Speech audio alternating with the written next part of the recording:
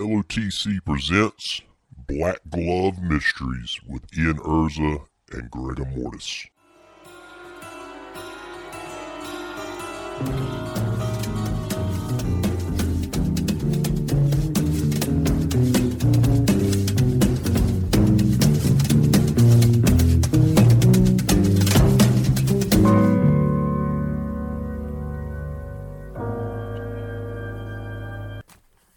Welcome to Black Glove Mysteries. I'm your host, Gregor Mortis, along with Ian Urza. What's up, Ian?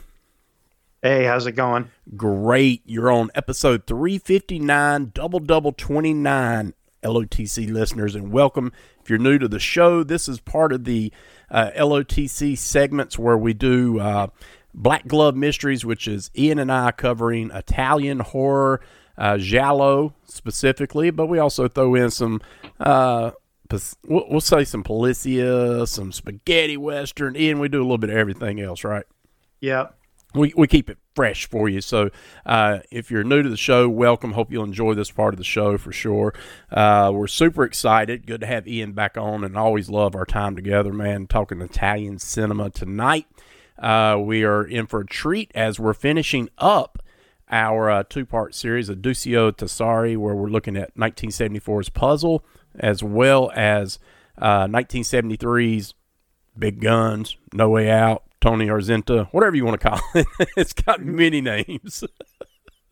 Just a good movie is what I'll say. But anyways, that's what we're covering tonight. So I want to go to Ian, because last episode you were talking about you were going to have a guest spot over on the Doom show, man. So how did it go, brother? Have you already recorded? Yeah, it went really well. We talked almost, I think, a little more pre-show and post-show than we almost did during the episode, but it ended up being really fun. Richard changed the structure of his show a little bit, so he did this thing called like the 5 key moments of the movie, and that kind of helped with the structure. And we both chose like moments that we loved throughout the movie, and we had a lot of fun, just talking Strike Commando and Reb Brown screaming, and just some Bruno Mattei's, his directorial trends, where he's one of those guys who is good at directing action scenes, but as for directing a whole film, that might be another issue entirely. I'm not entirely sure when the episode's going to come out, but it will be released at some point, so I'm sure he'll let me know. Nice. Check it out. It's called Hello, This is the Doomed Show. For all of you wondering, I hope you've tuned in. They took a year off hiatus and they're back. Super excited. If you go over to landthecreeps.blogspot.com, you can go to Podcast Friends. It's over there. There's a link. Click it, and it'll take you to their podcast. Love those guys, man. Great. Love Richard. So cool. So we're back tonight. Once again, we're going to be looking at 1974's Puzzle. Can't wait to break this little puppy down. Actually skimmed through it a little bit again. I watched it like 4 days ago, Ian, and sometimes, man, you got to just go through and just skim through every once in a while, man, just to get it fresh again. Because I'm old, and I honestly I'm not a fan. I don't fault anybody that does it, but I'm not a fan of taking a ton of notes when I watch a movie, because I feel I lose stuff.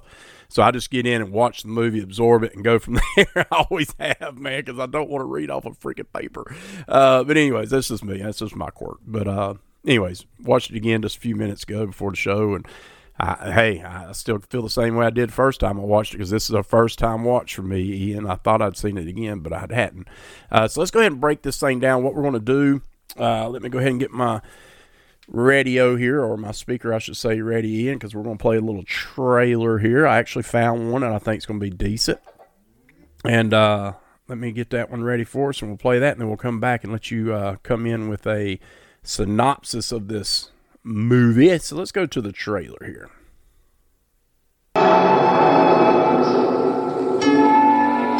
It's like I was born 8 months ago, in that clinic where I woke up. But who am I? Who?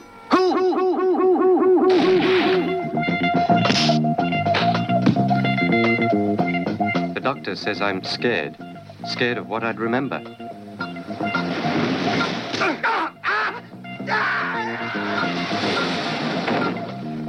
Your name is Ted Walden. You were born 30 years ago, here in jolly old England, in Brockhurst in Kent. You lived here, on the continent, and in New York. You got married 2 years ago to an American. Married? Now then, buddy boy, you tell me whether...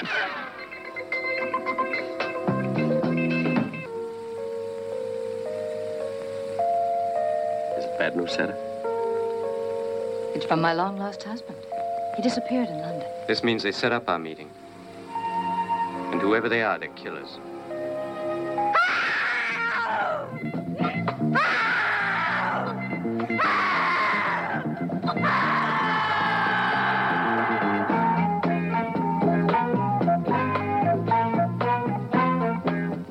It has to be the work of a sadist or a madman, I think. No one in their right mind would do a thing like that. I'll kill you if you even try to bring Sarah into this. Well, that's a good start. You're getting back into character again. But who am I? A dirty, rotten bastard.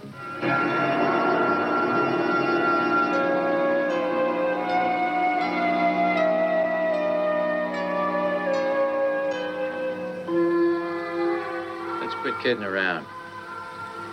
The stuff. Where is it, buddy? Stop it! No more, please! What I want looks like a big string of sausages. Don't! A Please! big string of white sausages. When I said I was going to kill you in 5 days, I wasn't Go kidding. away! 5 days.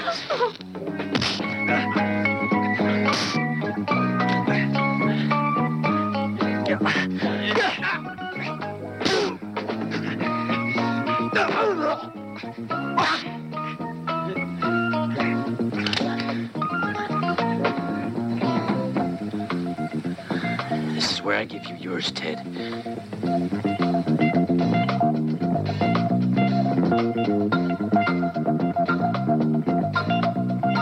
Do you remember? What does it mean? Try to remember, Ted. You've got to remember. You've got to.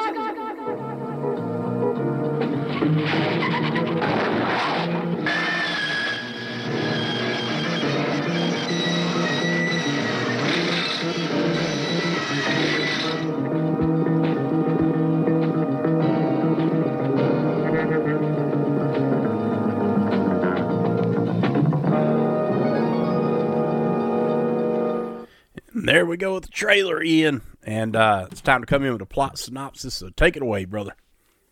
All right, so plot synopsis is taken from Troy Howard's book, So Deadly, So Perverse, Volume 2, actually, in this case, the first year of Volume 2, 1974. Edward loses his memory following an accident and spends the better part of a year in England trying to remember his past life.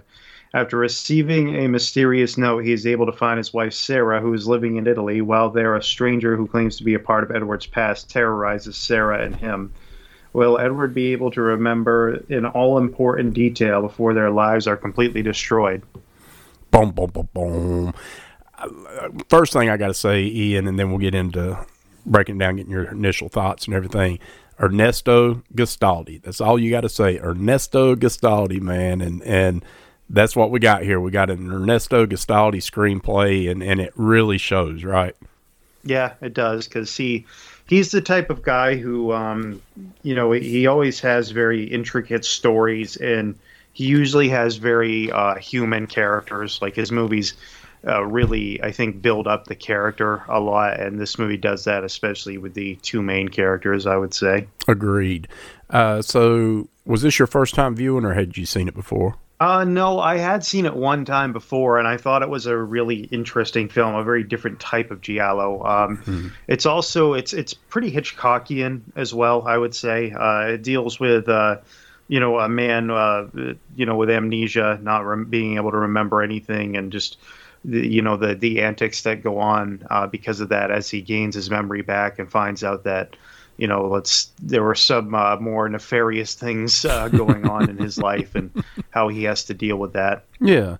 And that was my viewing of it. And here's the thing, like we learned pretty quick that, because of the story that, yes, Ted, who is going back the time, Peter, has amnesia. 8 months ago, he was in a car crash, whatever. He woke up and doesn't remember anything. And he's pretty believing in that, I think. In the story, I don't know how Ernesto was writing it, because was he completely amnesic, or because he does have a shady past, maybe he's just trying to get away from some things and he's using that as a crutch. Is that part of the story?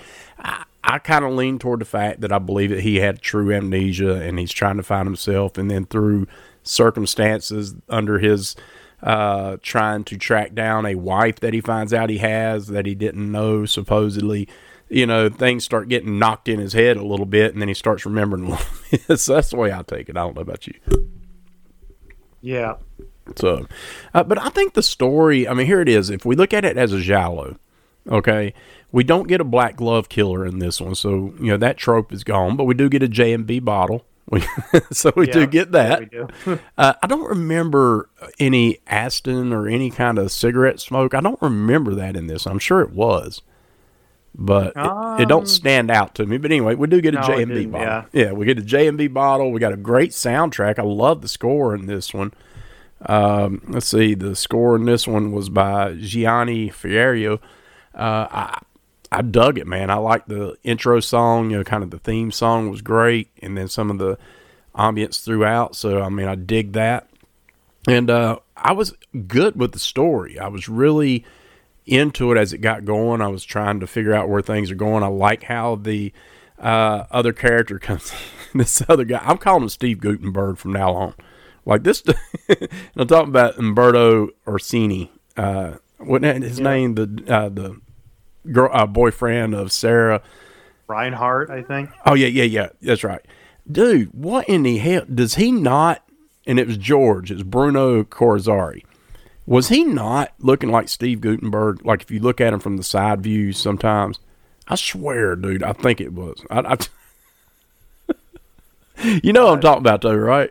Yeah, I do. Dude, I just kept getting it. I kept getting in my head like, it's not Steve Gutenberg. It's not Steve Gutenberg. I had to keep repeating it. It's only a movie. Corzari, who plays George, has a long list of credits where he plays villains. Like he played a villain in like so many spaghetti westerns. Like I can read off just a ton. He played villain. I think most of the time he played villains, but Death Rides a Horse, Hallelujah for Django, The Bell Star Story, Long Ride from Hell, $1,000. I can't remember what the actual English title of this is. Yeah. $1,000 per killing or something like that, I think. Ace High, The Great Silence, Once Upon a Time in the West. Like he's Adios Sabata. So just like so many different movies, and we actually saw him before in Strange Vice of Mrs. Ward, because he played the other killer in that. Like if you remember in Strange Vice of Mrs. Ward, there's like another serial killer that's killing people during the movie. Yes, and he gets killed by I think I think he tries to kill like an airline hostess at one point, and she ends up killing him or something. I think that's what happens if I remember correctly. Yeah, I think you're right. That's what I remember. Yeah. Yeah, he's got a very recognizable face in Italian genre films, especially spaghetti westerns. Mm-hmm. Yeah, absolutely. So here's the thing: like for me, watching, and it's Umberto Orsini. That I meant Daniel, the guy that played Daniel, not George, but Daniel, the guy that played him, just reminded me so much of Steve Gutenberg. But I thought the story plays pretty well. It's simple. There's not a lot of twists or turns coming at you, right? I think everything's pretty Pretty simple. It's not, a lot of red herrings to me. You got one individual that, you kind of up and down with, but I don't think it's even that type movie. Do you?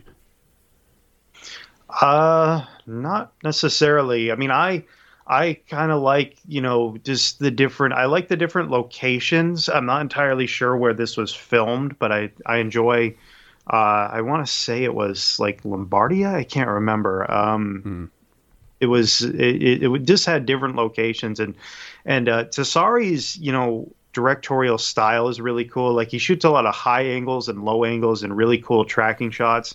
There's an awesome fight scene where he shoots it from all these different, like, weird angles, like from like way long shots and way like medium shots of them, like side to side. And that you probably know the scene I'm talking about. I do. Awesome fight scene. Yeah. I'm trying to find the where this movie was filmed, but it was LaGuardia. Yeah, that whole area, because it's like Venice, but it's like slightly different. It almost feels like a more like Venice on an island or something. Yeah, yeah, it's kind of cool. Yeah, and as the movie goes on, like, there are different, like, for the first 20 minutes or so, it focuses more on Ted, and then in the next 20 minutes it kind of focuses more on Sarah before they kind of come together a little bit, and you get different suspense scenes interwoven here and there, like the scene where someone breaks into Sarah's house, the part when the dog gets killed and everything. Mm-hmm. So there are a lot of different things going on as you're spending time with the characters, and there are little tells to who's really who along the way, although the whole time you kind of know George is a bad guy, even though he kind of pretends to help at first. Mm-hmm. You get Anita Strindberg showing up for a couple of minutes as basically a woman from Ted's past, and she's sort of part of the whole thing as well. And you get some fun things, like the whole thing with like the cast and how she like takes the cast off and everything like that. The little kid, I don't know if I was supposed to find him annoying or not. Luca, he was annoying as hell. I think it was the dub that was more annoying than the character was. That's just my guess. Such a perverted kid. He was so obsessed with Sarah. Yeah, it's just creepy, man. But no, he was. And it may be, like you said, I think it might be the dubbing, but it was just an annoying character. He really was. Yeah, like the part when he's like, when you first hear him speak, like when he's like you're my fiance, everyone will do the doggy paddle now, or so. Like, I'm like, what is this? What is going on with this kid? And when he first meets Daniel outside in the car, and he starts freaking out on him because he wants to get in the car, and I ain't going with you. It's not as annoying. The House by the Cemetery, the little blonde kid. It's not quite as bad as that, but it's still pretty bad. Still pretty bad. And no, not much is as annoying as that, but it's close. I mean, actually, I gotta say, the kid from have you ever seen the movie Absurd? Yes. The George Eastman movie? Yes. The little kid in that might be more annoying than Bob in House by the Cemetery. That might be like the number one most annoying kid. Dude, we should totally do an episode one day of just the most annoying kids, and just do episode about annoying kids. Well, we could always do like a double feature of Anthropophagus and Absurd. Oh my god, yeah. But yeah, well, I mean, and even the kid who plays Bob comes back again in what's it called? Warriors of the Wasteland, I think it is. Mm-hmm. The Enzo G. Castellari post-apocalyptic movie. I don't think he's dubbed by the same person in that, but he's like a little kid with like a slingshot in that in the post-apocalyptic movie. Yeah, so that's another fun role for him. Mm-hmm. Now I'll say I did love Senta Berger in here. I liked Sarah's character. I liked the depth of it. Yeah. I liked how that they pulled the scenario when Ted shows up, and he says, "Who am I?" And it was in the trailer. She's like, "You're a dirty, rotten bastard," or whatever she says. It's just like, okay, I'm not a nice guy, I guess. I mean, it's like, no, because he basically left her, right? So we know somehow he left her in Italy and ended up where he was at, and then car crash. So, and she, I guess, quickly moved on because she had done had a thing with Daniel. So I guess she was like, I guess he's gone. I'm just going to, but we find out Ted's not, Ted had a really shady past. Like, he's not a nice guy. So, How did you feel the movie, and not to speed it up too much, but the ending of the movie, how the climax of it and all that went down? Did you like that? Was it paced well? I mean, I preferred it. I actually liked it. I liked how it even ended with the last scene of the movie. Kind of, I don't know if I should spoil it too much, but what went down with Ted at the end of the movie. Well, it's one of those things where there are different tells along the way. Like he'll remember vague things, and then he'll kind of remember big things a little later on. Like early on, he has the moment with the clock, and Sarah's like, "Oh yeah, you bought that for me when we were in Italy." And there's hints of him going to New York, and there's this other woman mentioned who ends up being somehow part of it. So there's a lot kind of going on, and it ties up really well at the end. You've got that big fight scene, and then you've got the sort of suspense scene where there is a person revealed to be the sort of big bad of the movie, and there's a lot of suspense in that scene between that person and Sarah at the end, where she has to kind of keep up the ruse as long as she can. Before Ted gets there to help her. And even when Ted does, it has a very surprising conclusion, let's say, to how that goes down. Agreed. Any kind of improvement you would have done if you would have had it, if it would have been a perfect movie, right? What would you have changed? Would you have done anything different? Like, would you have added some kind of mystery with a black glove killer? Because I really don't think it really warrants it in this story. But still, I mean, would you prefer to have a lot of red herrings thrown at you? Because this really ain't that type movie, in my opinion. No, I mean, the only thing I could think of is maybe more with Anita Strindberg's character. I don't necessarily know what purpose she actually kind of served in the film. I think there could have been something more with her. Maybe not a love triangle per se, but something where she's more involved, because I think she kind of just disappears at a certain point. Like, the thing that happens with her feels a little unresolved, I think. Yeah, I agree. The pace is good in this one, though. I mean, it is more of a slow burn type film, but there is enough given to me that I was entertained enough to be in it. I think the overall direction I enjoyed. I thought he done well with keeping it kind of impactful. I mean, that scene at the beginning when he's getting ready to be shot and something happens through a window, I thought was great. That's a cool little whoa, what happened type moment. So that was cool. And then they give you all those little tidbits. I could have done without the kid. I didn't need Luca. That was just kind of throw another character in there. And he was also in Don't Torture a Duckling. He was one of the kids in Don't Torture a Duckling. Oh, was he? Yes. Okay. I thought that was interesting. I didn't know that. I'll have to. Yeah, when I watch Don't Torture a Duckling again, I'll have to see if I can notice them, because I didn't. Yeah, I didn't know that, only because I don't think those kids' names have ever been found. So it's one of those things where I never put it together just by faces. Although, yeah, he looks slightly older than he did in Don't Torture a Duckling, I guess. He does. If I'm trying to go back and remember what those kids look like. Yeah, I do too. The only one I can remember is the main kid. It's definitely not him. I was reading some research. I can remember the one who sees Barbara Boucher, and that's not him. He's one of the other ones, I think. Yeah, I think and there was a few kids in there, and even some that were just in, like, it could have been one of the kids in the schoolyard for all I know. I don't know. Yeah, he could have been one of those, or he could have even been the one who gets killed later in the movie. Yeah. Yeah, so just a little tidbit for I found in research. But the music in this one was good. The action in this one is pretty decent. It does have a chainsaw. We get a chainsaw in this movie. I thought it was interesting. It's that whole drama of it won't start, ring, ring, and then it just had to start right at the last second. You're all right.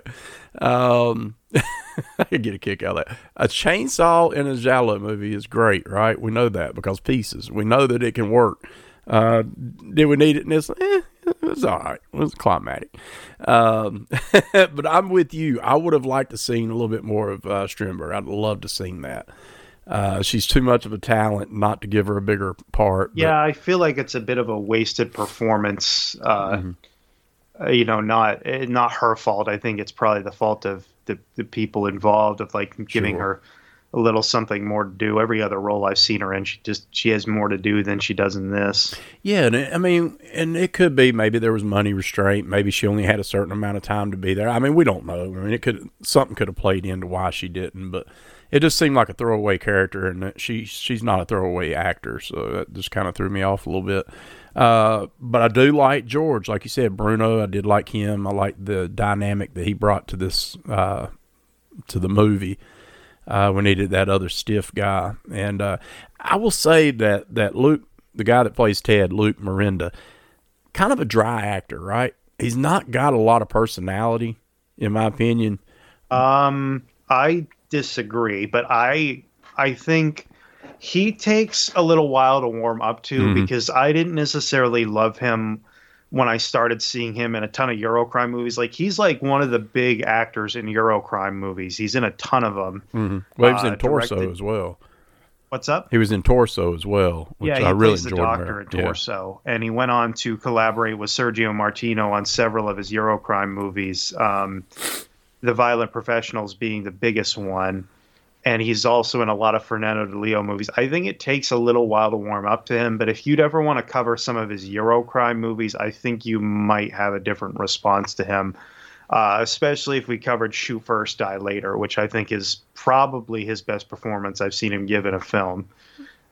He's a lot of the physical scenes he's good in, because I think he's doing a lot of his own stunts. There's a movie called Destruction Force that was made in the late 70s, 77, I think. It was the second movie where Tomas Milian played Monetza and Luke Miranda plays a cop in it. And he suffered an injury on there that left him with like half of his body paralyzed, I believe. You can see it in the stunt that it's dangerous, where he's got his hands restrained by, like, not handcuffs, but something like that. Like, he's got him tied up, and he has to, like, force himself backwards with a kick, and that's how he paralyzed part of his body. He was doing that stunt. Oh, wow. Damn. Yeah, I would have to see more of him. In this one, I just feel like, and it was the character. It may not have been just him. I mean, the character itself is just kind of, and maybe that's why, I mean, he's amnesic, so, he would go in kind of robotic. He would kind of, because he's learning everything like a kid. So maybe that's what it is too. It felt dry to me. It just felt really dry. I did like to see the fight sequences he had, though. That was something that pleased me there. But I just felt like the second half of the movie is all about Sarah, and I really enjoyed Sarah. I liked seeing her. I liked what she brought to the table. Like you said, the cast, where we find out there's something in a cast, and, what happens there. All those elements, man, we needed, because I just felt like the movie would have not went anywhere without it. So we needed that element. And could they, I think, maybe focused a little more on the, drugs. If they'd have focused a little more on that, maybe. But then, I don't know, man. It would have turned it into a Polizia, and then we wouldn't even been here with Giallo. So, I don't know, man. I like seeing Tom Pileggi play the psychiatrist at the very beginning. I did, yes. And his character, too. I mean, he was he's a psychiatrist, man. But he's trying to, you can tell that he's being a psychiatrist, right? Yeah. But at the same time, he's kind of pressing him, because I think he's kind of in the same boat as the other guy. He knows who he is, and maybe he's not got amnesia. Maybe he's faking this thing. But no, I do like Tom Pileggi. I do. I was trying to think of some other characters here. I know we Not had too many. I did find it funny, though. I didn't recognize Umberto Orsini at first when I watched Big Guns from this movie. I didn't either. He's the right hand man, they say, but I don't remember seeing him. And he's the right hand man of Richard Conte. He has, like, dark hair and glasses. Mm-hmm. Maybe that's why the glasses threw me off or something. I don't know. Yeah. But when I was doing it, I was like, he was in Big Guns? I just watched it. I don't remember. He has a pretty big role in it. Yeah, it just did not strike me. And I can't wait to talk about that one. But Senta Berger, I haven't seen her in too much else, but she was in two Sam Peckinpah movies, one of which I still have yet to see for whatever reason, which is Major Dundee. But I have seen Cross of Iron. In that she plays like this. That's actually a World War II movie shot from the German perspective, and James Coburn plays a German soldier who ends up getting wounded and goes to a hospital, and he falls in love with a nurse that's played by Senta Berger. So, Yeah, she's still fairly, 2019 she did a series called Under Suspicion. She was on 30 episodes, so active. She was a very attractive lady too. She just had that giallo look. You know, you got to have that woman, and she could have been in a lot more movies back in the day. I think she would have been a good lead lady. I'd like to see more of her. But there again, Anita Strindberg, total miss, dude. Like, come on, bro. I would love to went to the director and say, hey, bro, what are you doing here, man? You got a freaking mega star here, and you're not using them. I like the Wikipedia. If you look up Wikipedia and you look this movie up, and they have an Italian poster, and it's Titanus who released it. And I love the blue font that they use in these movies. I love it. I love how they got a puzzle and then it's like a piece missing. You got a handgun. I love it, man. I love the poster. This simple but complex. Yeah, it's a good one. Yeah. So overall, man, this is a fun watch. It's weaker on some of the giallo aspects that you don't get a lot of. There's not a lot of murder. There's not a lot of kills in this one, so it's not that type movie. Although there are a couple, right?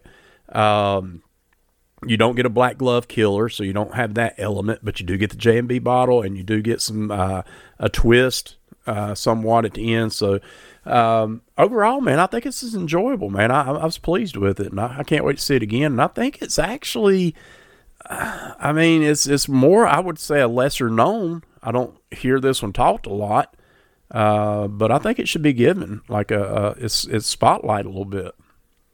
Yeah, I'm with you on that. Was there any dubbing or anything that you had on this one? Yeah, I did actually. Senta Berger as Sarah is dubbed by Susan Spafford, same woman who dubbed Barbara Boucher in like a ton of her movies, like Don't Torture a Duckling, and she dubbed Olga Carlatos in Zombie, so same voice. Let's see here. I think Umberto Orsini is dubbed by Robert Summer. I don't entirely know, but I think so. A lot of these are going to be speculation because I don't 100% know, but Bruno Corzari, I think he may have been dubbed by Richard McNamara and Philip. This one I think I know for sure. Manfred Freeberger as Philip, who shows up at the very beginning. Luke Berenda ends up killing him. Mm-hmm. He, I think, is dubbed by Louis Chinelli, but again, I'm not 100% sure. The only one I'm like 100% sure on is Susan Spafford dubbing Sarah, Senta Berger as Sarah. That I know for sure. Nice. So I always love hearing the dubbing, even though I don't know any of these people. But when you, like you just said, like Sarah was dubbed by, you think the same one that done Barbara Boucher. Well, of course I know that voice. I mean, we've seen a lot of Barbara Boucher, so we know her voice on these. So that's actually kind of cool, man. Yeah, I think she dubbed her also in what's the not Seven Deaths in the Cat's Eye, but what was the Red Queen Kills 7 Times? That's what I'm thinking of. Yeah. That very familiar voice. Nice. I love it. Well, you got anything else for puzzle? Not that I can think of really, no. All right. Well, cool. We'll check out the movie Puzzle. It was on Tubi. I don't know anywhere else. What was else? Was it on Shudder or something, or Arrow or somewhere else too? But it is on Tubi, I will say. So you can check it over there. So, Ian, what's your rating for 1974 Puzzle? I'm going to give it an 8. And that's exactly what I had it on Letterboxd. So it's an 8 for both of us. A good watch, man. Definitely check it out and see where you can go with it with Sarah. We love Sarah. So there you go, 1974 Puzzle. And next up, as we cut this little juicer back on, we're going to go to 1973. We're going back in time, buddy. But we're staying with the same director.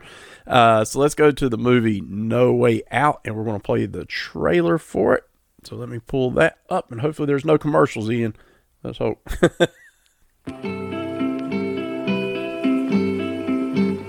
Ho sbagliato tante volte ormai che lo so già. Happy birthday, young man. And may you have many, many more. E oggi quasi certamente sto sbagliando su di te. Ma una volta in più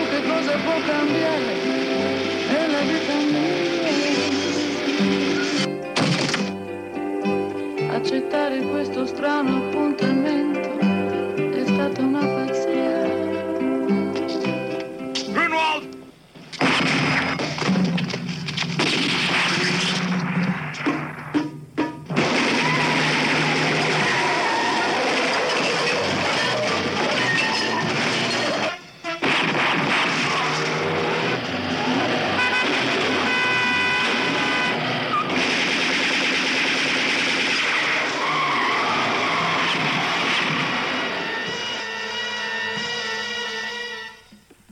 So what's the problem? My kid will figure he's got to pay somebody back.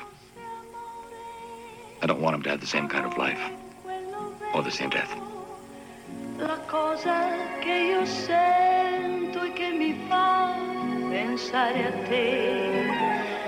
Vorrei poterti dire che t'amo da morire, perché soltanto questo che desideri da me.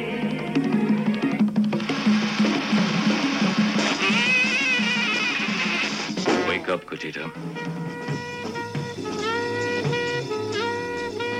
You're the late show tonight.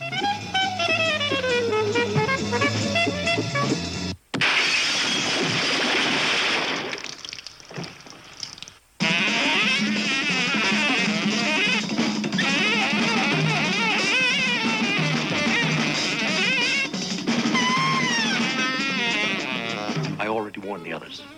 The hell with the others. Look, I'm not scared, I'm disgusted. If Azenta gets to me, he'll have earned it.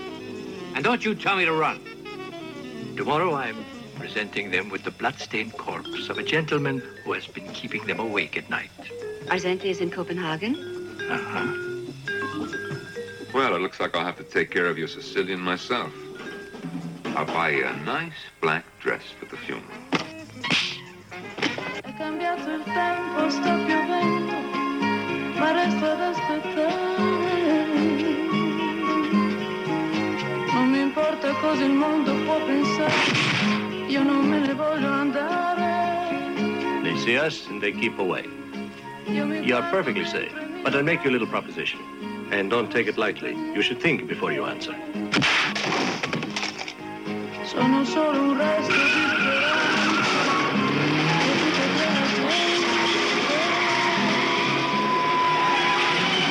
Amore già tardi, ma non resisto.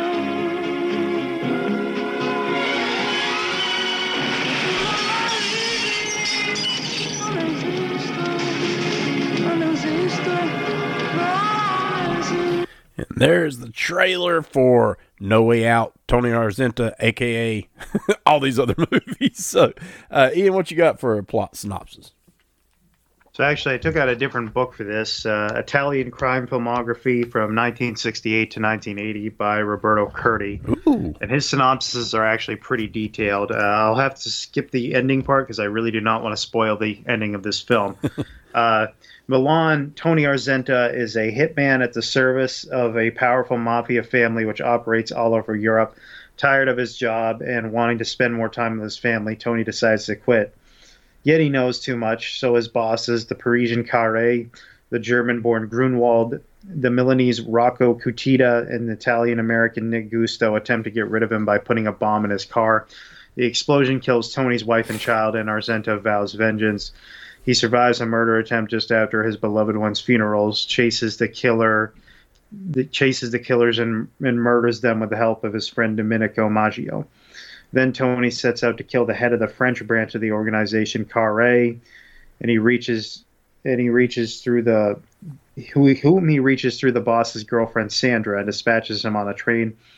Afterwards, Arzenta kills Grunwald, but is badly wounded in the shootout and is aided towards recovery by his Italian friend in Copenhagen, Luca Danino.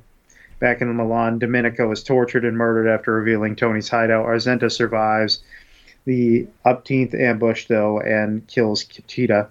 He then leaves for Sicily with Sandra to pay visit to his parents. Nick Gusto, the only living boss left, pretends to make peace and invites Tony to his daughter's wedding. Dun, dun, dun. That's all I'll say for that. Yeah.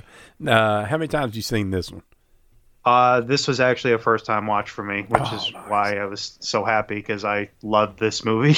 I do too, and this was the first time for me. I'd never heard of it. There again, I'm not well-versed, listeners, at all when it gets into Polizia movies or spaghetti westerns or anything like that. So Ian's opening my eyes to a lot of new world. So I was super pleased with this one, brother. Yeah, I was like, I loved it, because I loved like these movies, like what was it, Death Rage. Death Rage is another one where it's about like this hitman who kind of wants a different life, and you kind of get the feeling that it could go either way, where they could be kind of screwed or they could end up finding a way to get that life. But I kind of like the feeling of doom in some of these Eurocrime movies. Like they don't always have the happiest endings in the world, and I think that's kind of the way it should be for these people. Like it's one of those things where there's a darkness to them, and even though you want to see them get away from this life, there's a part of you that thinks, well, maybe they shouldn't. You know, it almost feels better to have an unhappy ending in some ways. Yeah, I agree, because of the lifestyle they're living. It's almost that karma eventually hits you. And but you do like to see the ride that they're on, and that's what I liked about this one. I really loved seeing Alain Delon, who played Tony. I thought he done an amazing job as the lead character in this movie. I felt the emotion, because we did, and it's not a spoiler necessarily. It happened within the first few minutes of the movie. It's the whole setup. Is the mom, the wife and the son are murdered. Specifically supposed to be him, but it was, the wife and son that got the brunt of it. So then he's on vengeance, right? It's revenge mode throughout the rest of it. And man, does this thing have some great kill sequences, some shoots, but the car chase scene was freaking awesome. Like, there's a head-on collision. I don't know how anybody didn't die in that thing. Keep in mind, listeners, this is 1973. There was no airbags. There was no special apparatuses to protect you. Like, dude, straight up, man, dude, head-on collision. I'm like, what in the world? Yeah, there's that whole thing with like the wooden scaffolding at the beginning where they just run right into that. Then you got that car chase scene where they end up on the bridge later on, which is awesome. There's two awesome car chases in this. It is. There's that scene on the train is awesome too. Oh like, my where he God. shoots the guy out of the train and what happens after is just like the double, triple whammy. Like, you just got shot, but guess what? You got something else coming. That to me, I laughed. I chuckled because of what kept happening to him. But as I'm chuckling, I'm like, ooh. Then you have the awesome scene where Tony tracks down Grunwald and just goes up to him, shoots him, and then shoots his bodyguard and his driver. Yes. And like the driver's I think it's the driver who's trying to get back to his gun, and like Tony leaps over the stairs, just stabs him, which is like one of the best. I love that. Might have been like my favorite moment of the whole movie. Is I think Alain Delon's actually doing that stunt where he just jumps and stabs him. The squib shots and the different things they did in this movie were outstanding, like really great. There's a couple shots to a face that looked so realistic. Like, there was not a maniac rival moment. I'm not going to say that because Tom Savini just mastered that head blast. But there was a headshot scene in a car that was just like pretty brutal. So there is a lot of that in this one, and I enjoy that because I love that. And I don't know that too many regions other than the Italians really nailed it, and they did a great job in this one, man. Like, dude, I was so like, oh man, I didn't see that coming. Oh, and I enjoyed that. I don't know who did I don't know exactly who did the effects in this one, but man, it was really well done. And you got great music, Gianni Ferrario once again. This I think is his best score out of any of the ones I've heard from him. Yeah, this was amazing. Like, it was beautiful. There's a certain theme that plays, and he'll do it like in this harmonica, but then he'll do it like in piano in some scenes, and sometimes with strings, and it's just an incredible score. The harmonica one is my favorite. I like that. Yeah, I'm a big string guy, but I know what you're talking about, and I did enjoy that. I don't know, man. This thing is fun. Like, this is just a fun, shut your brain off and just watch a lot, because I'm just looking for kills, and that's all I'm looking for this one, the revenge aspect. And I was satisfied. That ending, though, without spoiling anything, was just jaw-dropping. It was just like, oh, it's like, damn it. Yeah, I even looked at Pearl like, damn it. but satisfying. Like, it was satisfying. Like, this whole movie, that's the word that I want to put in it, satisfying. Like, I was satisfied with everything about it. The fight sequences are great. The shoot sequences are great. The car crash and the racing is awesome. Like, I've never seen two small, probably 4-cylinder cars sound so musclified and and think that they're going 180 miles an hour, because that's what they make you feel they're doing. And the squealing and the things that they're going.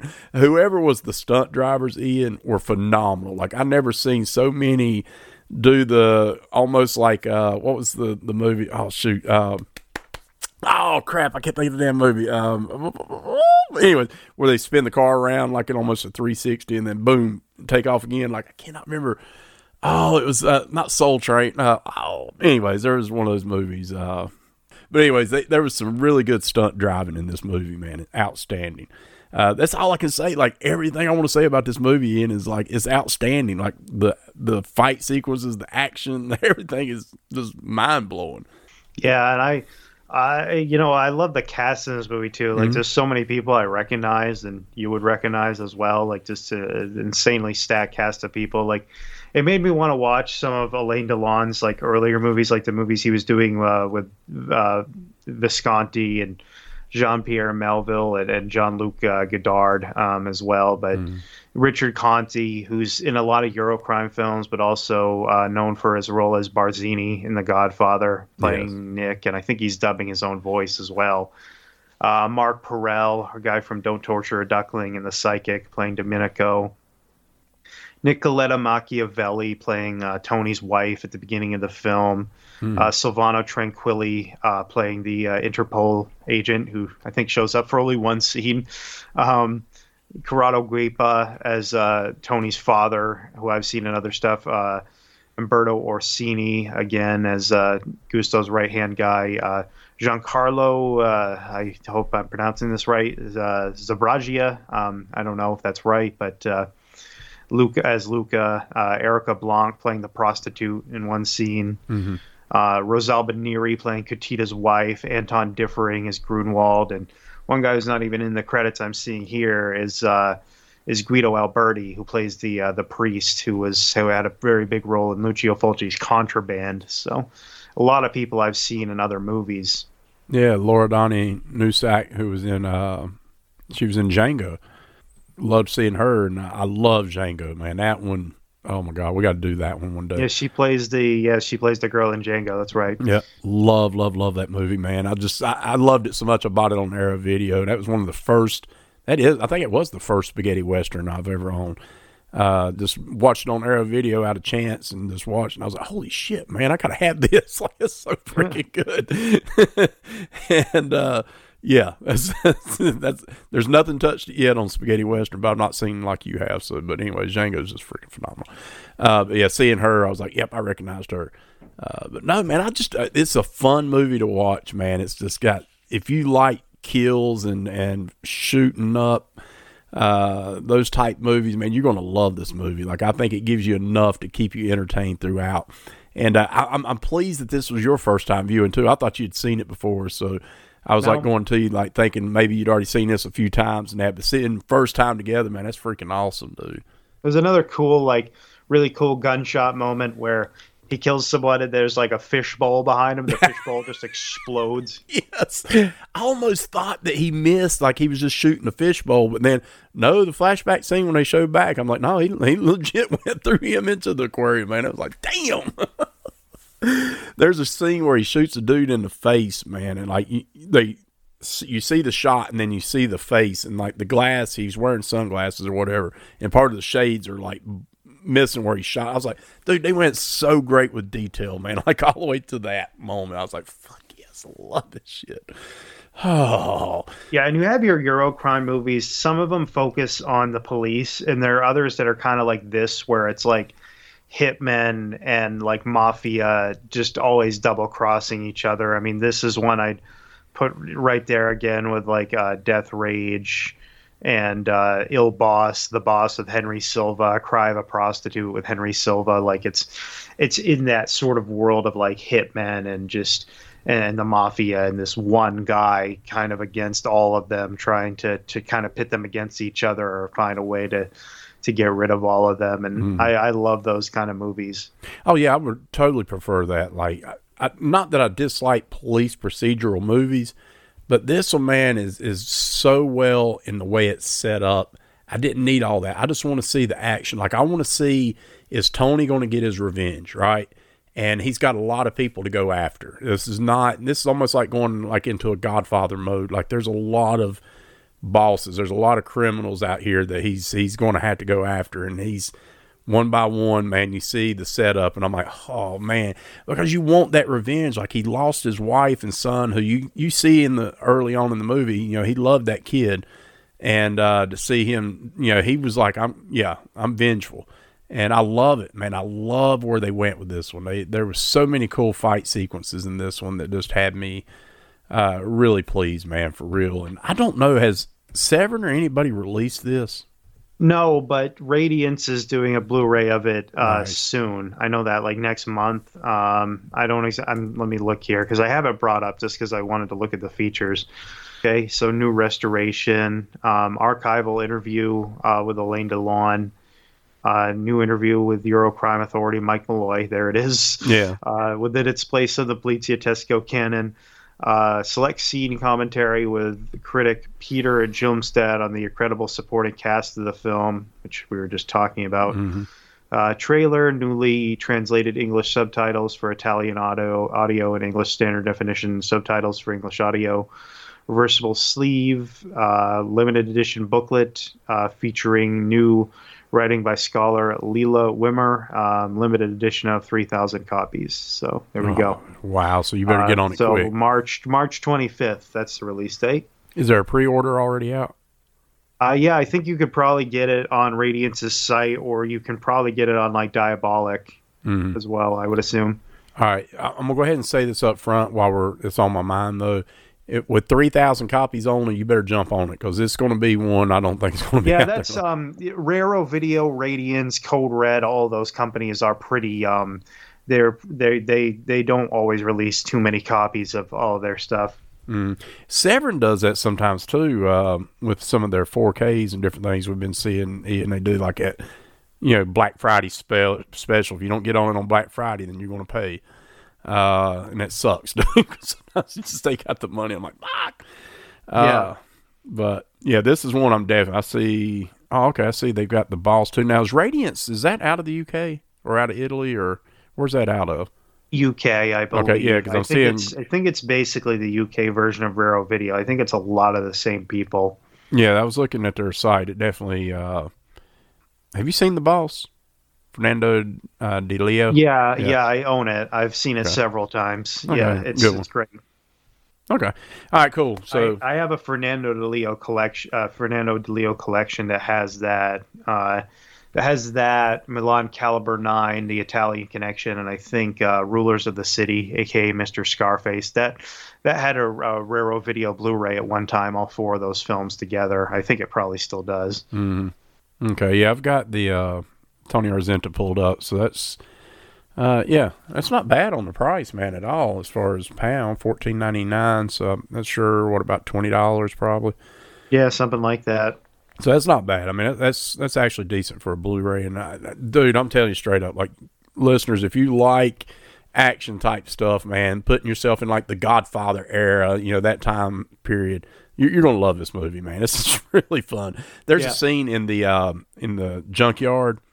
The junkyard scene too. Dude, that was so brutal. And I was like, and I'm gonna spoil something for about 2 seconds. I got to, but the one guy gives up the whereabouts, and I'm like, why did you give? I get that the pressure's on, whatever. You're fixing to get blowtorched, but like, dude, you knew you were going to die anyways.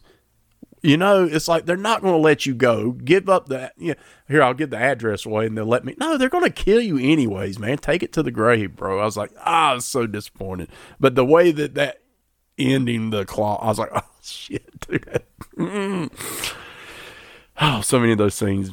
Man, God, I so enjoyed this one, Ian. Like, legit, really enjoyed this one. And I've got to get this. Like I said, I'm looking at Radiance, but I'm going to probably head over to Diabolique and see if they have it over there as well. Because, man, I've got to get this movie, man. I just feel like this would go good with that Vengeance set. You know, what was the set we bought? The Violent Street set that Severin had out. You know, this would have been good in that set. Something like this one. But let's see, Tony Argenta. Let's see if Argenta, as we're recording, you got anything on dubbing or anything? Because I don't think it's really had dubbing, did it? No, the English dub, I didn't really recognize any of the voices. I mean, I recognized a few of them, but I definitely couldn't put a name to any of them, unfortunately. Okay. Diabolique has it as a pre-order for $25.99, listeners. Don't know how long that will be available, because I'm telling you, with 3,000 copies, it sounds a lot, but that's not a lot when you're talking worldwide. And I don't know how popular is this one. I'm coming at first time viewing, so I'd never even heard of it, so I don't know what the underground viewing of this is, like it had a big following or anything. I don't know. I think it might have a decent following. Okay. From what I know, I think this film is pretty popular, but I don't know entirely. Like, I don't think it won't sell out in 5 minutes. That I will say. But how do you feel the transfer? I've never had anything from Radiant, so how is the transfer? If it's anything like the Raro video ones, it'll be fine. Okay, it's basically like Shameless or a little better. Yeah. Okay. Yeah, it's better than that. Okay. Usually, I would say. Yeah, Shameless, like Ian knows, I know, because we own a few. I'm not cracking on Shameless necessarily, but they'll throw a Blu-ray out, but it's basically VHS quality. But we love you, man. You put movies out that we can't get sometimes, dude. So I love you. I'm not cracking on you, Shameless. I love you, buddy. Appreciate what you do put out. But yeah, you're not getting Era Video restoration over here or anything. But cool. And then they have another Blu-ray of one of Tessari's other movies that I've yet to get, which is Death Occurred Last Night. That one is already out. Radiance does. Okay. Yeah. Okay. So Death. All right. Well, cool. Damn, that's not bad, dude. I may have to jump on this one. Sorry. Damn it, Ian. You got me over here wanting to buy Policia movies or whatever. What would you consider this? It's not Policia. This is... Yeah, it would be. Would it be? Okay. It's still part of that. Yeah, it's still part of that whole genre. Okay. All right, cool. What else you have on No Way Out? Nothing that I can really think of other than how much the ending stunned me. Oh, God, it's a shock, dude. I'm telling you, if there's ever been a jaw-dropping ending, like this was a jaw-dropping scene. Like, it legit just took me, and my jaw was down. I literally had to pull it back up. Like, what the fuck did I just see, man? Damn it. So go into it knowing that. But it's under at least three titles, right? It's under No Way Out. It may be under Big Guns, or it may be under Tony Argenta. So that's three of the names. I don't know why some of these movies, why is it in? Sometimes because it comes over from Italy, they translate it something different in English, whatever.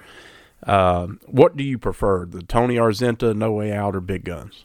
No Way Out kind of sounds like the best title for the movie, I would say. It also could have been a thing where whoever the American promoter was decided to name it something else when they put it out. So that could have been one of the names as well, where one of them comes from. And I'm sure they went with the Big Guns because that's something that if you hear the name Big Guns, you're thinking, oh wow, we're gonna get a lot of freaking high powered weaponry and stuff. So I get that, but I mean Tony Argento is pretty plain. That's giving you more of a when you give a person's name as a title, you're like, okay, maybe I'll check it out. But you put a name Big Guns, you're like, oh shit, I gotta check that out because it's got. So it's a play on titles, man. It's a play on getting you to watch something. I'm telling you to watch this damn thing. Some of the shootouts in the streets, man. There's a scene where a woman gets shot by a cart, man. It's just freaking awesome. Like there's so many good fight sequences in this one, man. And Tony's character is freaking awesome. He is a badass dude. You screwed with the wrong guy. That's all I gotta say. He would have been a good James Bond. I don't know. No, probably not. So what else you got, brother? Nothing that I can really think of. All right. So let's go ahead and go to a rating on this one. What do you rate this one? This is a first time viewing for you. I'm gonna give it a 9. I'm actually giving this sucker a 9.5, man. I really freaking love this movie. And cannot wait, man. This is one I'm going to watch a lot. I need to get back into our Violent Streets, man. I got to get back in there. I never finished that set yet. I've got to get in there and finish those sets too, though. But I'm getting there, Ian. I swear I'm getting there, dude. You're opening me up to a whole new world. Freehand for a Tough Cop is one of the best ones. I know you already watched Almost Human. I did, yes. Yeah. Yeah, really good.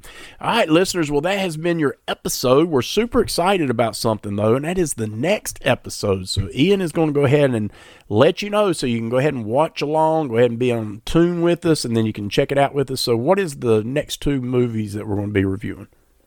All right, we're going to be doing a spotlight on Dario Argento's 1990s films. So we're going to be doing an episode on Trauma and the Stendhal Syndrome. Ooh, yes, these are going to be fun, guys. So definitely check them out. They're easily attainable out there online, so it's not something that you're going to have a hard time trying to find. I'm sure you can find both of them out there. So Trauma and Stendhal, definitely watch them, man. Get them. It's Argento, man. If you've not seen them, you definitely want to check them out just because it's Argento. And then the following episode after that's going to be great too. And I don't know if we want to get too far ahead of that, but yeah. We're doing some exciting stuff, so I cannot wait. I'm every week, dude. This is me, listeners. This is me sitting back here, and Ian will message, "Hey, man, you got an idea?" And I'm like, "What you got, dude?" And then when you do it, I'm like, "Fuck yeah, let's do it." Like that's what I do. I sit back and like, "Yes, you're right. Let's do it." And I love that we're in that same wavelength, man. And I'm kind of at your mercy on some of these, and I love it. And I did not actually. I'm over on Letterboxd. Why did I not rank Big Guns? Well, rank now. So there you go. As we talk, see, I do it in live time. See, so Letterboxd Tony Argento, bam. So cool. So stay tuned. Definitely look out for Hello. It's the Doom Show.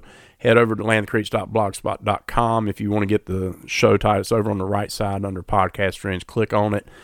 Go ahead and bookmark and follow the podcasters. They're going to be back, so you're going to get new content anyways. And if you like Italian cinema and you like different things like that, man, Richard is second to none, right? This great dude. So I highly recommend that show. So what you got in closing, bro?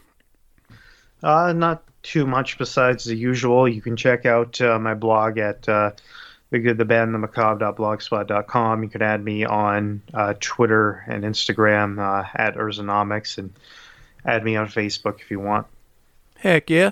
He's always doing some cool stuff. So for me, the regular routine, Facebook, Instagram, and all that. Until next time, man, thank you for tuning in. And we always like to say, get your jelly on.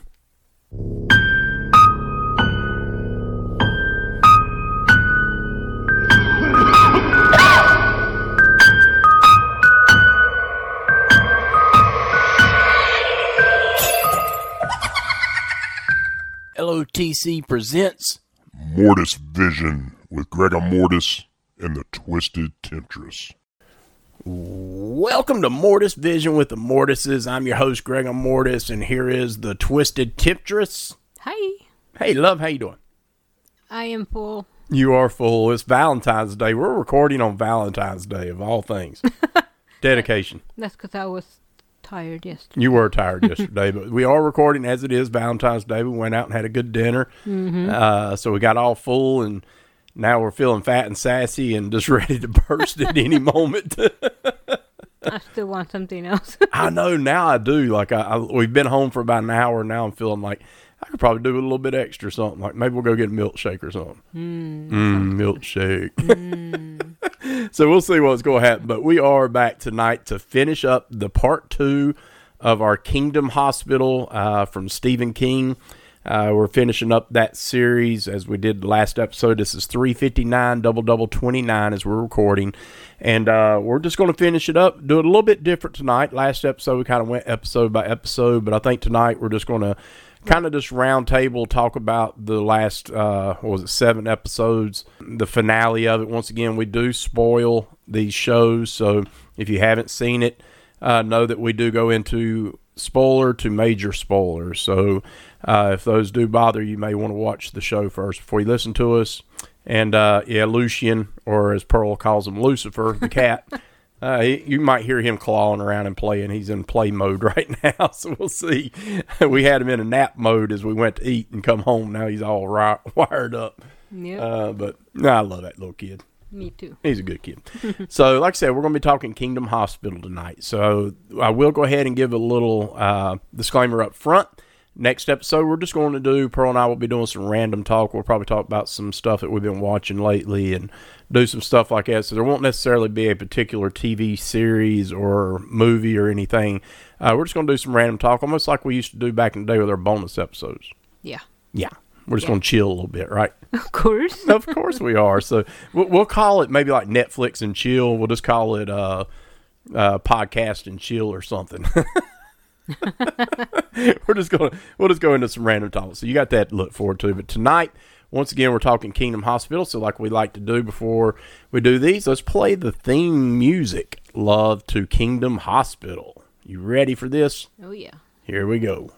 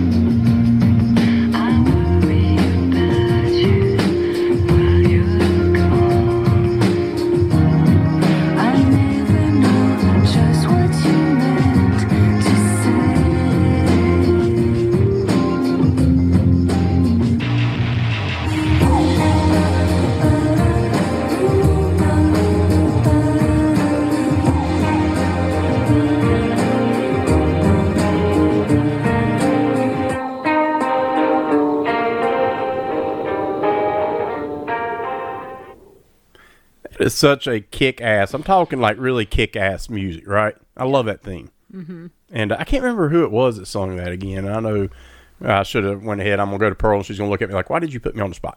I know. It's like, hello. I do this all the time, but the theme song is really catchy. And it is actually a physical song. It's Worry About You by Ivy. Worry About You by Ivy? Okay, Lucifer. He just flew right by. He just literally done a Superman fly here. But anyways, love the song.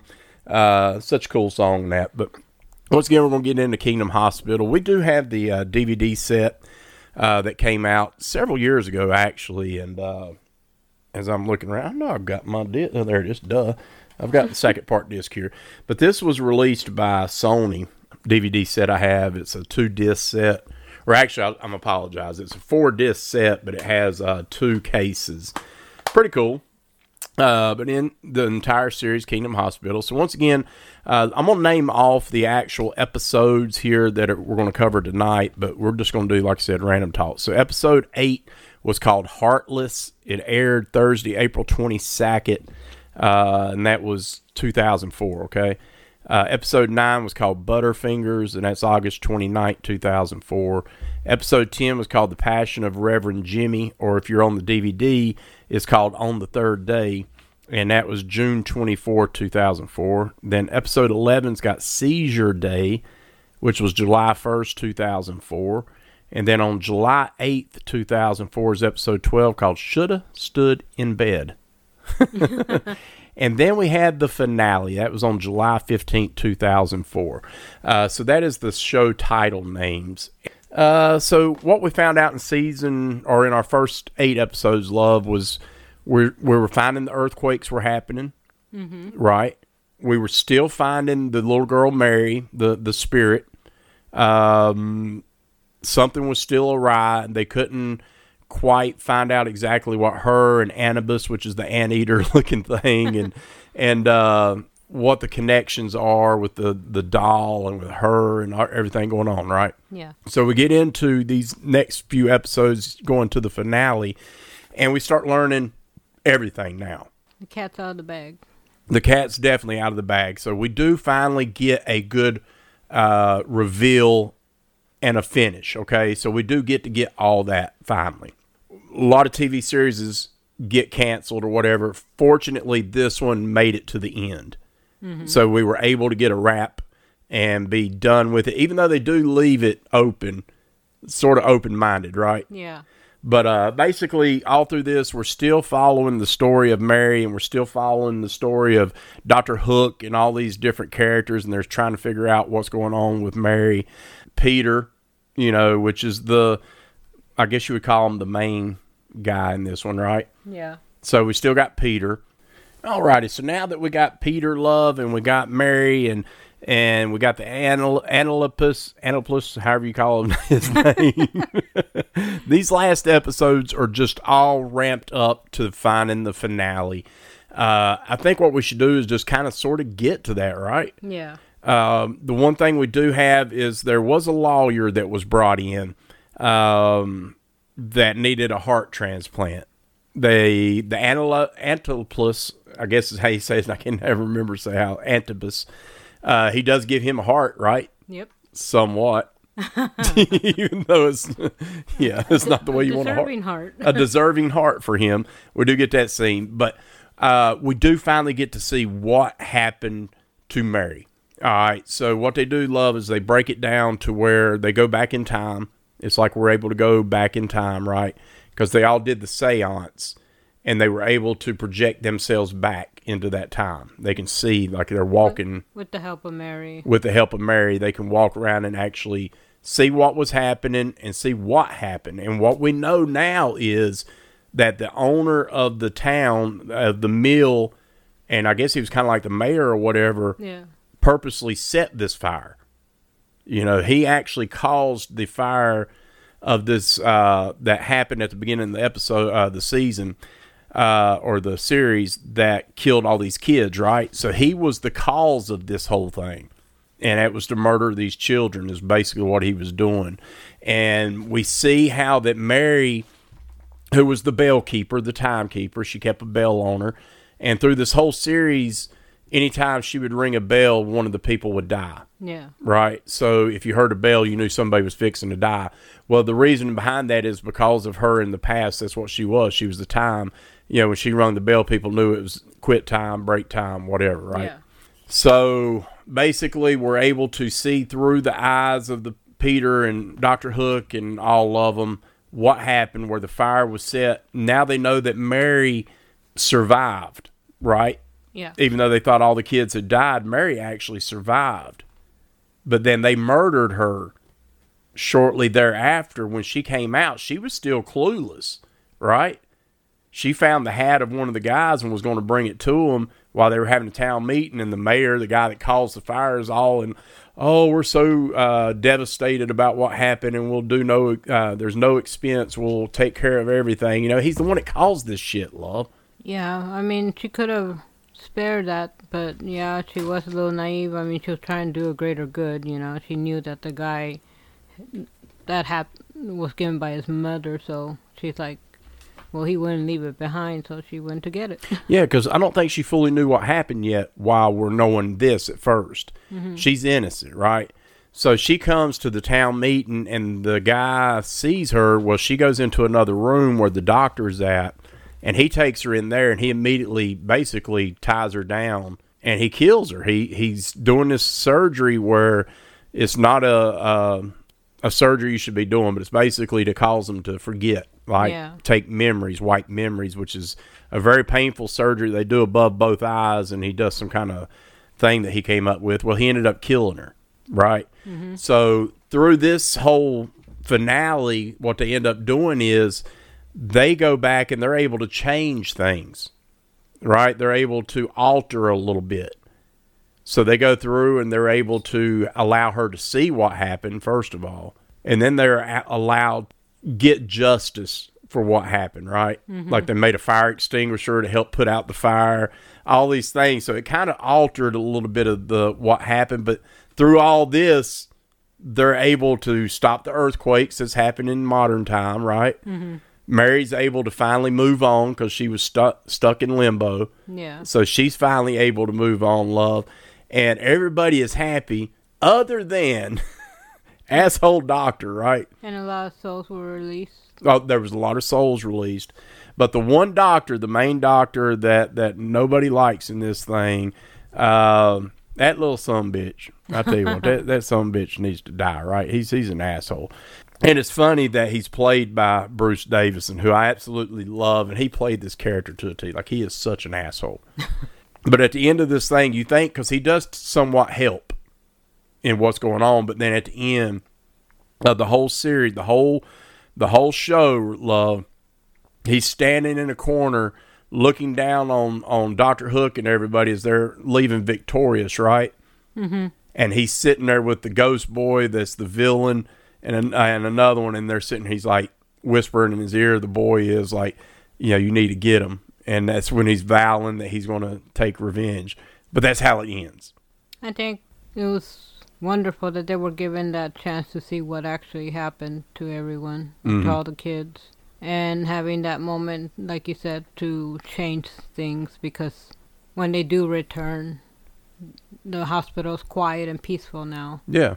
You know, there's no more earthquakes, no souls crying, no kids, nothing. Yeah, exactly. And it's like, then they find out when they go in the hallway, it was Mary's hospital. You know? Yeah, oh yeah. They find out that, you know, she got credit and, you know, for helping save kids and stuff. That's right. They had the big old plaque with her name and a picture, yeah. And then the article that a mysterious object that they ain't even know nothing about yet, because there was no fire extinguishers back then. And so the artist guy served his purpose. Yeah, because it's funny, because what happened was the doll that they had found, right, and they were trying to reconnect it with Mary. Mm-hmm. They had opened it up, Peter had, and found a newsletter inside. It was a newspaper from back in the day when the fire actually happened. So that's when they knew something had physically, Mary had survived or somebody had survived, because this was from that day after, right? Yeah. This is the actual newspaper. So that's how we find out through that and through the show that Mary was alive. And it was the anteater who gave those articles to her to hold. To hold on to, that's right. So, but there is, when they altered it, you're right, because a fire extinguisher had not been created back then. But Peter kept seeing a fire extinguisher, and he literally takes chalk and he draws a fire extinguisher on the wall, and then it mysteriously pops, and there's a fire extinguisher. Made you think of Roger Rabbit. It's like Who Framed, yeah, exactly, like Who Framed Roger Rabbit. Let's create this.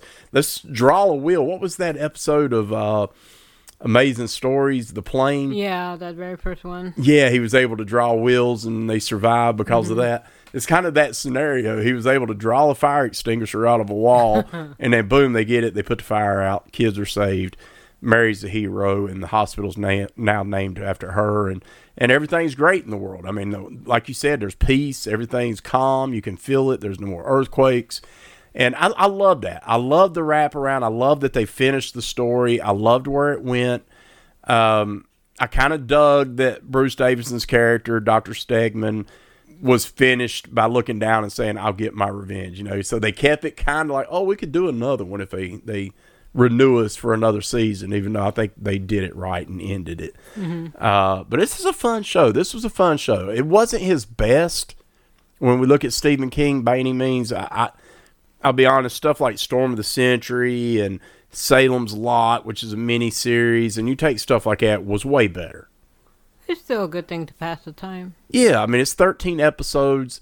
You could do a hell of a lot worse. Especially if you want to see everything of Stephen King, and so it's not that bad. No, it's not. And I would actually, let me look it up before I say this, but it's actually one of those that I think it's still fairly readable out there as far as being able to purchase.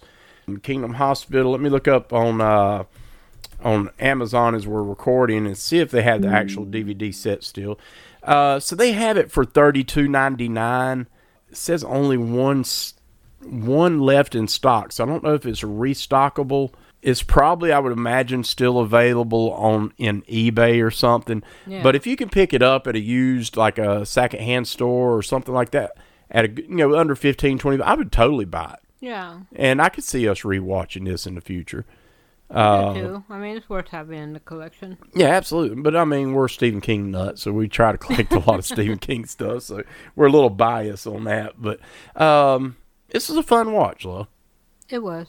I think the acting, and I think we was able to, through 13 episodes, I think you get familiar with the characters a little bit more each episode. I think everybody had their own time, right? Yeah. So I think they did it well enough that, we had our time with Bruce Davison, and by the end of this show, I call it a running joke. That's what I call it, is Dr. Stegman's car. How in the first episode we meet Dr. Stegman, his car gets vandalized. Every episode, something else is happening to that car. By the end of this show, like, he has no doors. He has no... Well, before the doors, it was sprayed on. Yeah. It was tagged, position, heal thyself. Yeah, position, heal thyself. It's just like this car, by the end of it had to be a running joke, the way that they made this happen. But I love how that become like a running joke with Dr. Stegman. What's going to happen on his car this episode? So I kind of dug that. I love Dr. Hook. I love Andrew McCarthy, and he's such a cool actor, and I loved his character, Love. I just like this episode. So it's Kingdom Hospital. I recommend it. Check it out. I don't know where I would rate this, 'cause I don't really rate TV series as necessarily like 1 to 10. That's kind of hard to do. So it's like a 3 to 5. Yeah, so to me, it's an average to good show. So check it out. But other than that, Love, and that is kind of the wrap up of that. I know this is kind of short, but I do want to talk about some other stuff, right? Sure. Let's talk some other stuff, because we've been watching some other stuff. We've been doing our prep for 1971. Yeah, like for example, right now, how we're watching My Cat from Hell. My Cat from Hell. Oh, poor Pearl. Yeah, My Cat from Hell. We've been watching that, but Pearl watches a lot of TV. Because when you're an insomniac, you have all the time in the world, so... See, at night, I'm sound asleep. I'm in La La Land. I'm dreaming about Michael Myers slashing somebody. Pearl's awake, so she's watching movies, right? Movies or TV shows. I am a creature of habit, though. Mm-hmm. I will rewatch something, even though I watched it in the morning or watched it in the afternoon. Oh, my God. I mean, but I do go through series. I do go through Tubi movies. And I do go through miniseries and all this other kind of stuff. So, yeah, I watch quite a lot. Quite a bit. I mean, Pluto TV's on regular and whatever they're watching. If Urban Cowboy's on, Pearl's going to watch it or something like that. She's seen that like 50 times this week. So, I mean, that's kind of what we do. But we watch a lot of TV. We do. Yeah. Just with prep here lately, we do a little bit less of TV watch, or at least I do. Well, I'm a little for you less. It's harder because minus work hours and sleep hours. You only got a small time frame for the LOTC Tuesday, I do. I get like three and then 3 Black hours. Glove Mystery. Yeah. And then Day of the Dead. Yeah. Yeah, there's a lot on my plate, but I love every second of it, so I'm not complaining at all. But I just don't have a lot of time to invest in TV shows that are long, and when we're recording weekly, it's hard to get all those in.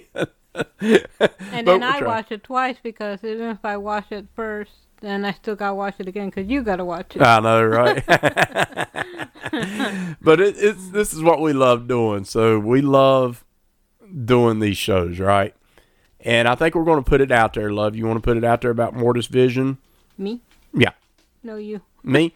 So we want to hear from you, right? We want to know from the listeners, do you like Mortis Vision? You like where we're at, what we're doing with it? You want to continue with it, those type things, because we love recording, right? Yeah.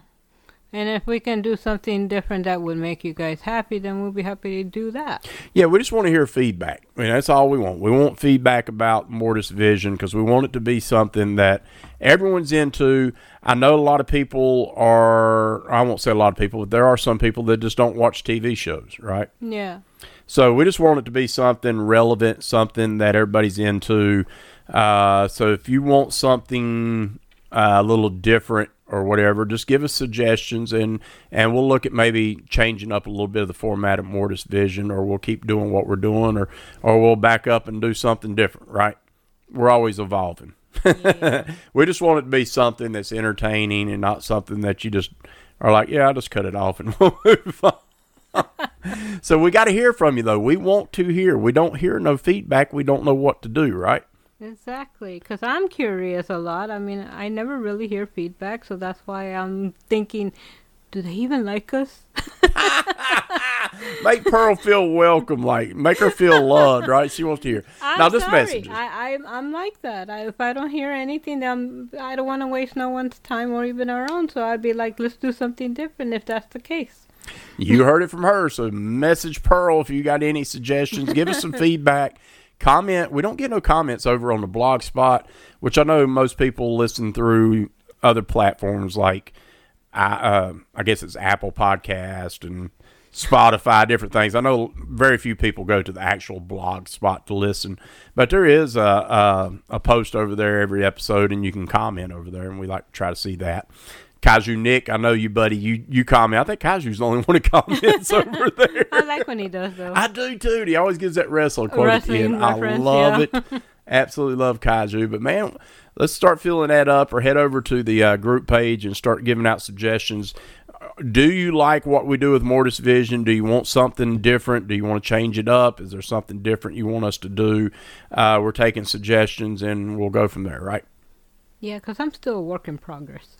Oh, I am, actually. I still am. She's my baby, though. I love her.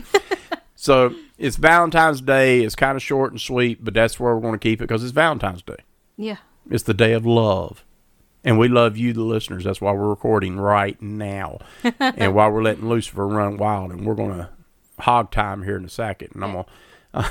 Yeah, but the difference is between you and I, like, you're looking at him to make sure he's not jumping on something. I'm looking at him to make sure he doesn't attack me. Yeah, right. They don't attack you, but I'm looking to make sure he's not biting cords or something.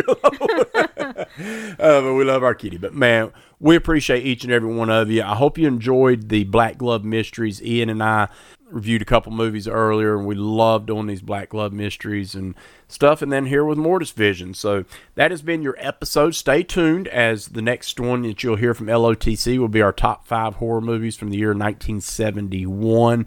And then we got some other cool stuff down the pipe, man. We got some really cool shows coming up. I know you listeners are going to be excited. So we love you. If you ever need anything from us, message us. We're open 24/7, right?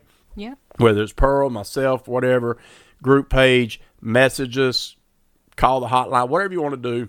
Excuse me. If you ever need anything, come to us, and we're there for you 100%.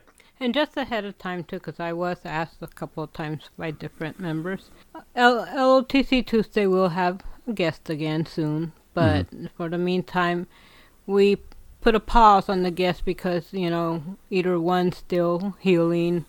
Myself and I here, still healing myself as well. And, things have been kind of getting a little tidied up. So it's like once everything gets calm and situated again, we'll have guests on again. Yeah, sure. I mean, like, look in 2023, I dare say 85% of our episodes we had guests on.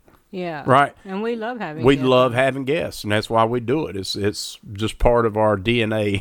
We love it. But if we can't give everything 100% with ourselves, then, we feel bad that we can't give 100% to the guests. So, exactly.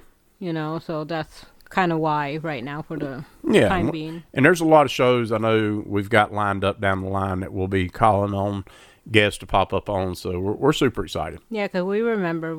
I wrote it down. Remember who has what and who. Oh, yeah. Stay patient. Stay patient. We're going to have some first-timers come on, some old-timers like us. So that's what we got coming up. But thank you so much. We love you and appreciate everything that you do. This horror community is so strong and so loving and so precious, and I'm so proud to be part of this group. I do have... We posted... I'm going to go ahead and make a disclaimer here about the Land of the Creeps anniversary love. Oh, God. Because I did a boo-boo, right? I had Pearl post about our anniversary coming up, which was... February 12th. February 12th, right? It would have just happened. Would have been the first 3 days ago. First episode. Well, that was my boo-boo, because I said it was 2013. It wasn't 2013, listeners. That was the first time that I debuted it on the blog spot, which meant we'd already recorded several episodes, and... we were part of a network called Horror Palace, and Horror Palace went under. Well, when Horror Palace went under, we had to start our own feed because our feed went straight to Horror Palace, okay? So all these episodes I started uploading past episodes on February 12th, 2013. That was not our debut. I know it's somewhere in 2011 for the Land of the Creeps, and I'm getting narrowed down. And once we find out that anniversary date, I'm gonna name it. I will come on an episode and tell you the actual anniversary date of the very first episode of Land of the Creeps. It was Double H, Haddonfield Hatchet, myself, and Bruno the Zombie Man was our very first debut episode. I had already been around a little while. I think I officially started around 2009, late, early 2010 with the Creepsure feature horror show. But as far as Land of the Creeps, I will get an exact date. I've got somebody on the search for that, and he should have me some information by the end of today as we're recording to let us know exactly when it was, so I can let you know. How's that, listeners? That's because I want to get that exact date, but I did want to make sure it was not Pearl's fault. I had told her 2013, February 12th. That was my total boo-boo. It was not 2013 when Land of the Creeps was created. It was in 2011. I just don't know the exact date, but I'll get that to you. Not that it really matters, but just letting you know. There's several of you listeners that's actually been with us since day one. I know. I was so proud to hear that, where like some of them were saying like, I've been there since start. Chris Cook. Because obviously, like me, I didn't even know you even had a podcast. I didn't even know what the hell that. Yeah, you came in 2018, so I mean, you're talking 7 years after we'd been going. I mean, we've been going a pretty good while. So, and I won't lie, I myself still need to be one of those people that need to start from one all right. the way. I went back and listened to the first 2 episodes of Land of the Creeps. Now, it's hard. Listen, I will let you know, you can't go to like Apple and do that, and you can't go to Spotify to do that because they only put like the last 15 to 20 episodes. Yeah, that's true, because I couldn't find some of them. So the only way you can do it is go back to landofthecreeps.blogspot.com. You got to actually physically go to the website, and the player, for whatever reason, doesn't show up when you click on it, or at least not on mine. Yeah. But you got to click the download. When you click the download, that takes you basically to the player, and then you're able to listen to it, okay? Mm-hmm. So I listened to the first 2 episodes at work today, and whoo! I'm going to tell you what, dude. Hearing yourself from 2011 and now it's 2024. Wow, dude. And I was still green, even though I'd been podcasting for a couple years, or at least a year and a half. Dude, it was fun to go back and listen. We had Zombie Man, Bruno, who we lost in cancer, unfortunately. And then, of course, Haddonfield Hatchet. And we had our format set up. Some of you know it. Some of you have listened to it. I know Dave Z. Some other people have gone back and started listening from the beginning, and I really appreciate it. Just bear with the fact that, you know, time has changed. I have changed.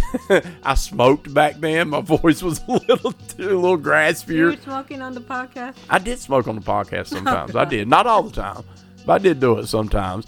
I mean, there's quite a difference that you didn't have hair then. Now you have hair. I had no hair back then. I was bald. A different lifestyle. Let's just say that. And so there may be things that you'll hear that'll be like, wait a minute, that's not about Pearl, but Pearl was, she came in 2018, and thank God she did, because she saved my life, dude. Literally.